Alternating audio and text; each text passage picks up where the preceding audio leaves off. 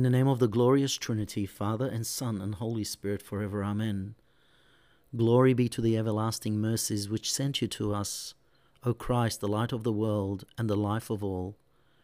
Give us wisdom by your law, and enlighten our impulses by your knowledge. Sanctify our souls by your truth, and grant that we may be obedient to your words, and may fulfill your commandments at every hour.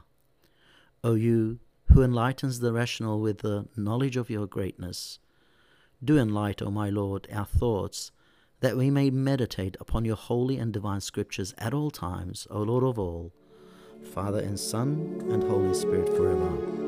Amen.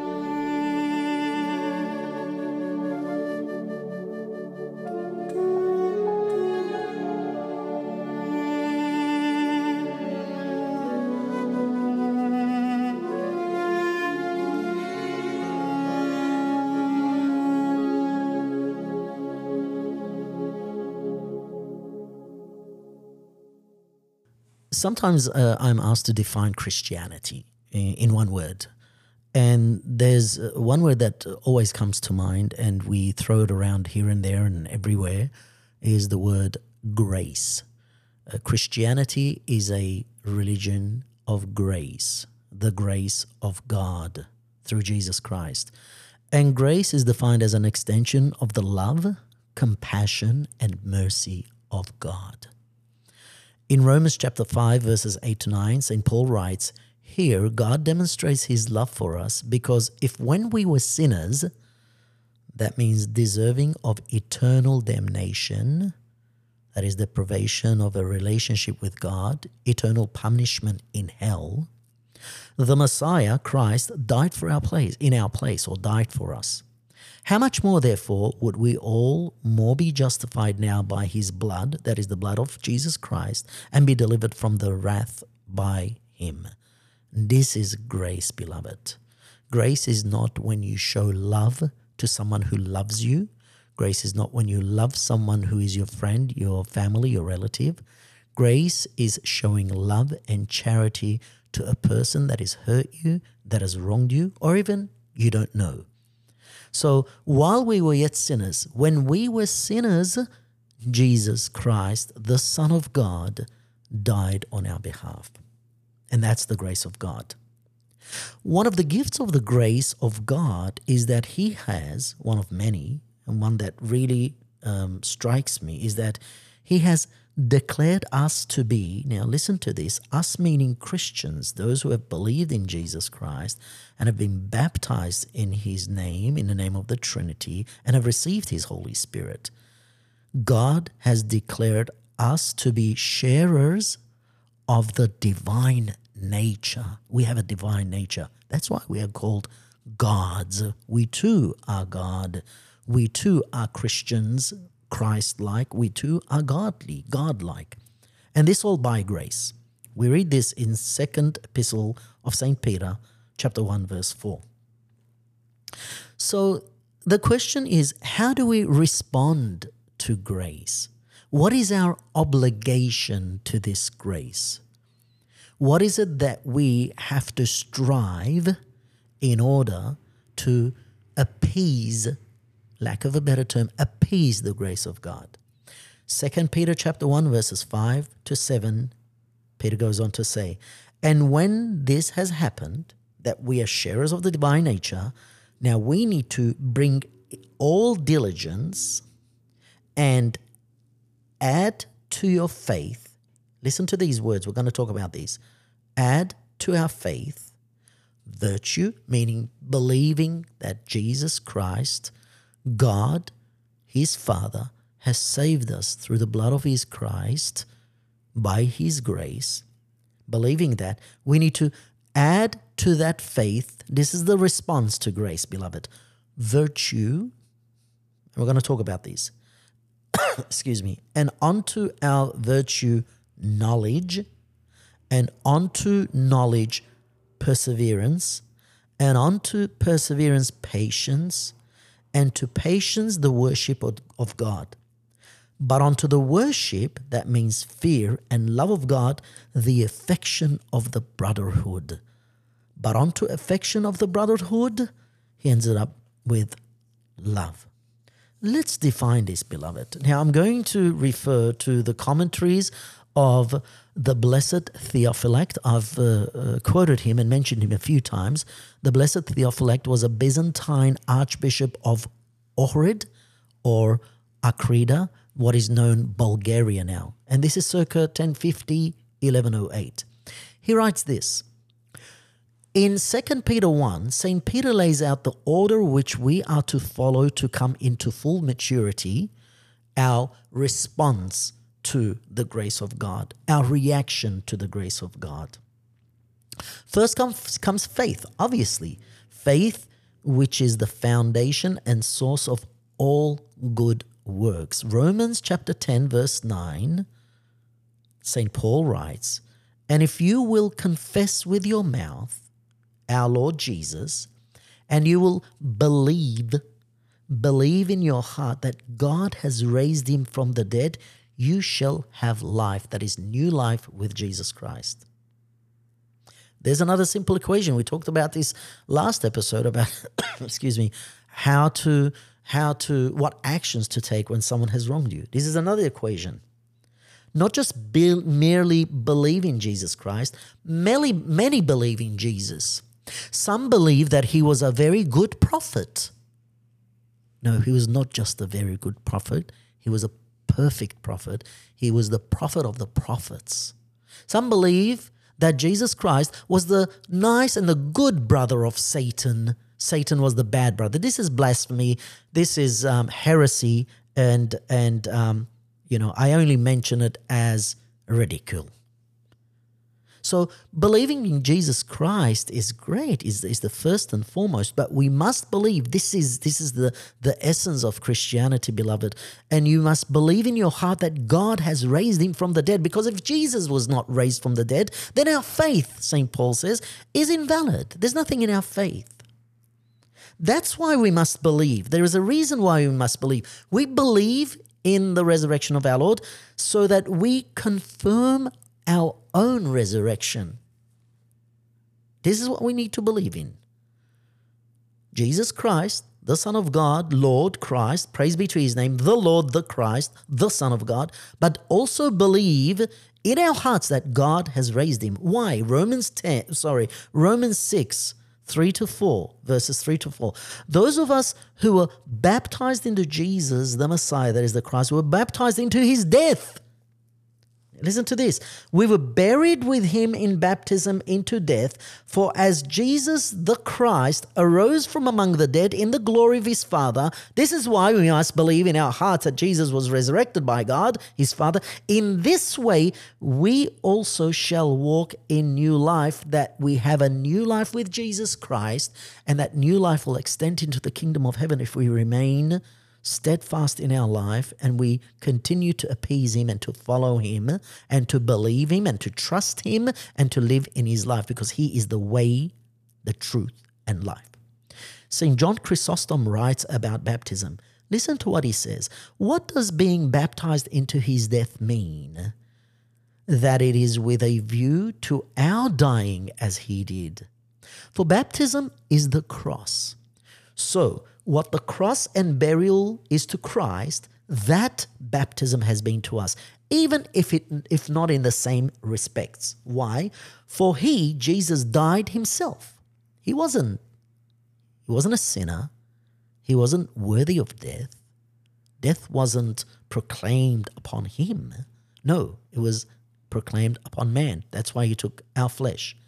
For he died himself and buried in the flesh, but we have done both to sin. But yet, it is the death of Jesus Christ and the resurrection which we must believe.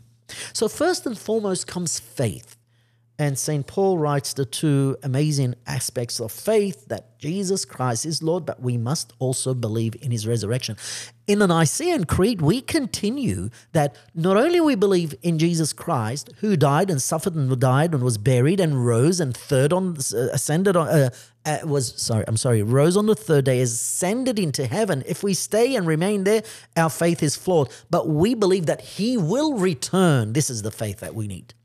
So you believe that? You believe Jesus is the Son of God? meaning God himself, praise be to his name, sinless, perfect, took on our flesh, fulfilled his ministry for 3 years, and was captured and wrongly judged and was beaten, battered. He suffered. He was crucified. He died. He was buried. He rose on the 3rd day, ascended into heaven after 40 days, and then will come back again. Great. That's the first step. The Blessed Theophylacт goes on to say, now this is our response to the grace of God. Having faith, next comes virtue, excuse me, by which means good works. For without good works, our faith is dead. It's so simple, so simple. Please read James chapter 2, verse 26. And don't correct St. James. If we believe the scriptures are breathed and inspired by the Holy Spirit, don't correct St. James to justify our own ideology or our own understanding of the Holy Scriptures. No, James put it very simply. Faith without deeds is dead. Our good deeds, beloved, our good deeds, which are essential and necessary, why? They also assure us that we've been created in Jesus Christ. Listen to what Paul writes to the Ephesians chapter 2, verse 10. For we are his creation, who are created in Jesus the Christ for good works. Those things which God had from the first prepared that we should walk in them. Virtue, chaperdubare, well-mannered, good works, morality, ethics. Then next comes onto virtue, knowledge. That is an understanding of the secret things hidden in God, the mysteries, which are not revealed to everyone, beloved. You know, many people cannot see the mystery in Jesus Christ, the mystery of the incarnation, the mystery of the resurrection, the mystery of the miraculous birth. Why? Because only those who continue faithfully in the works already mentioned above, to those will be revealed the mysteries of God. We are to increase knowledge in what is the will of God, what is good and pleasing to God, Romans 12:2. So after virtue comes knowledge, to increase upon our knowledge, abstinence, temperance, self-control. Why? Why does St. Paul include self-control? So that when we do possess the virtues and knowledge and the faith, so that we are not puffed up, we are not haughty, we're not arrogant, we're not disdained, lack of respect as a result. And many people do fall into that temptation, into those snares, because they know how to quote scriptures. You know, some people define Christianity as when you can quote scriptures left, right, and center, sometimes out of context, and sometimes those scriptures are not relative to what you're talking about or what the topic or the situation is.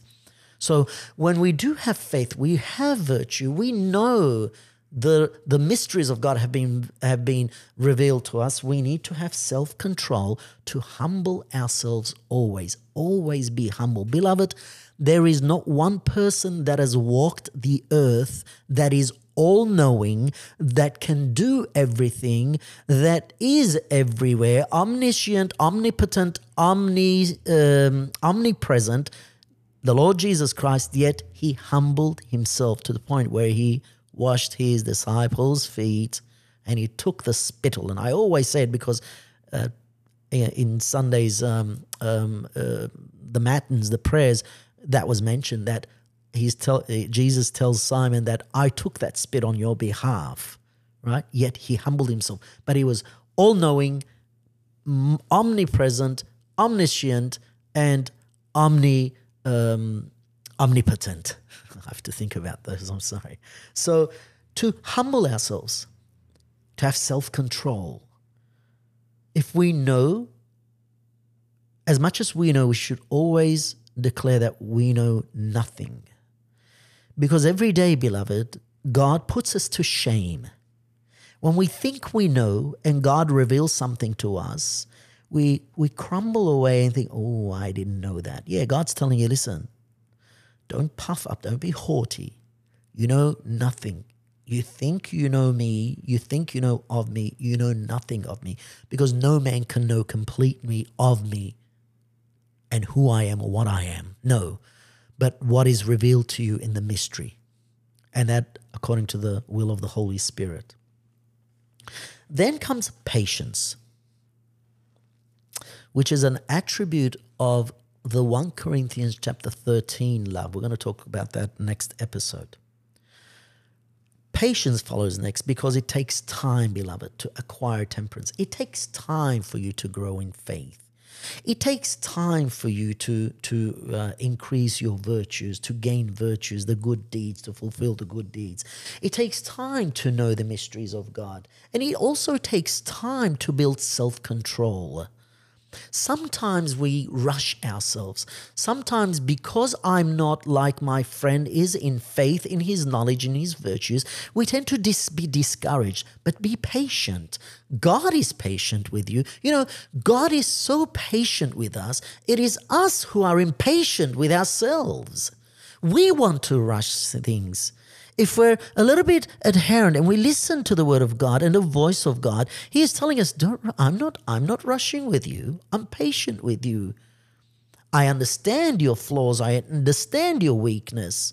You have been given an ability to take your time. Someone else has that capability, no, to get it as soon as they hear it. You know, I have to sometimes read, when I'm reading a news article or even the scriptures or the church fathers' commentaries, I have to read a sentence maybe 3 or 4 times. And then maybe I have to go back and read it word by word. If you, okay, he's talking to me, are such and such, okay, this is what and then, I understand it. But there are some people who will read it and off the bat they understand it. But that doesn't mean that I don't know and I don't have faith, I don't have virtues. Time. Be patient with yourself, first of all with God, with yourself and with others. We're going to talk about that next episode. Patience, beloved, increases our trust in God, writes the Blessed Theophylact, which is why godliness then comes first. The more we are like God, the more we become like God with our faith, virtues, knowledge, abstinence, patience, the more we are like God, the more we trust in God, the more we are patient, we trust in God, which is why godliness is next. To increase on your patience, godliness. And as I said, the more we are like God, the more we are compelled by that likeness to do what? To create another world? No. To, give salvation to... No, we can introduce people to Christ, through whom is only salvation. No, to brotherly love, which is the next on the list. Brotherly love. The 1 Corinthians 13 love. Patient, long-suffering, and sweet, pleasant, kind love. The unenvious love. The non-upset and puffed up love. The shameless, selfless, well-mannered, moral love. The unprovocable and clean-minded love. The evil-hating love. The truth-loving love. An enduring, believing, hopeful, and bearing love, beloved. Why? Because God is love, and the godly must also portray and reflect that love, writes the Blessed Theophylact. So this must be our response to grace, not only to define it, not only to use it to sometimes, and I'm sorry to say, to condemn people to hell because they don't know grace, they don't understand grace. No, you leave that to God. Let's leave hell and heaven to God, beloved. Let's leave the righteous judgment of God to the righteous judge, not you and no one else, because God is the only righteous God who judges without partiality. What you and I need to do is, in order to understand grace, is to have a response to this grace. And that is, number one, to believe in that grace, on our faith to increase that virtue, good deeds, because of the grace of God, and on the good deeds, the knowledge, that is to know the mysteries of God, and then to abstain, have temperance, self-control, not to be puffed up, and have patience, so that we can be patient with ourselves and others and God firstly, and then on patience, godliness, that means being more like God, and ending it with brotherly love. This should be our response. This should be our gratitude to the grace of God. Because when we face the ultimate judgment, God is not going to ask you and I to define grace. Just knowing what grace is, and no one should dare to say, I understand it fully. No. Knowing what grace is and who grace is from and who gave us the grace, which is God through his Son, knowing it is like the person who hears the word of God and does not fulfill it. And Jesus likened that person to a foolish person. But when we hear the grace of God and we have an understanding enough for us to move in faith, virtue, knowledge, and what we have been speaking about. And the God of all love and consolation will grant us his blissful kingdom when the day comes to judge us according to his perfect righteousness. Praise and glory be to his name now and at all times and forever. Amen.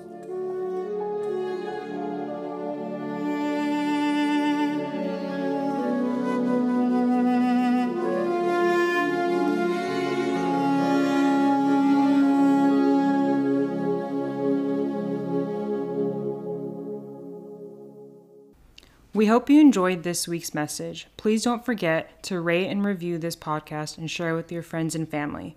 For any future topic suggestions or to give us detailed feedback, please visit our link in the show notes, linktr.ee/double-edged sword. Until next time, God bless you all.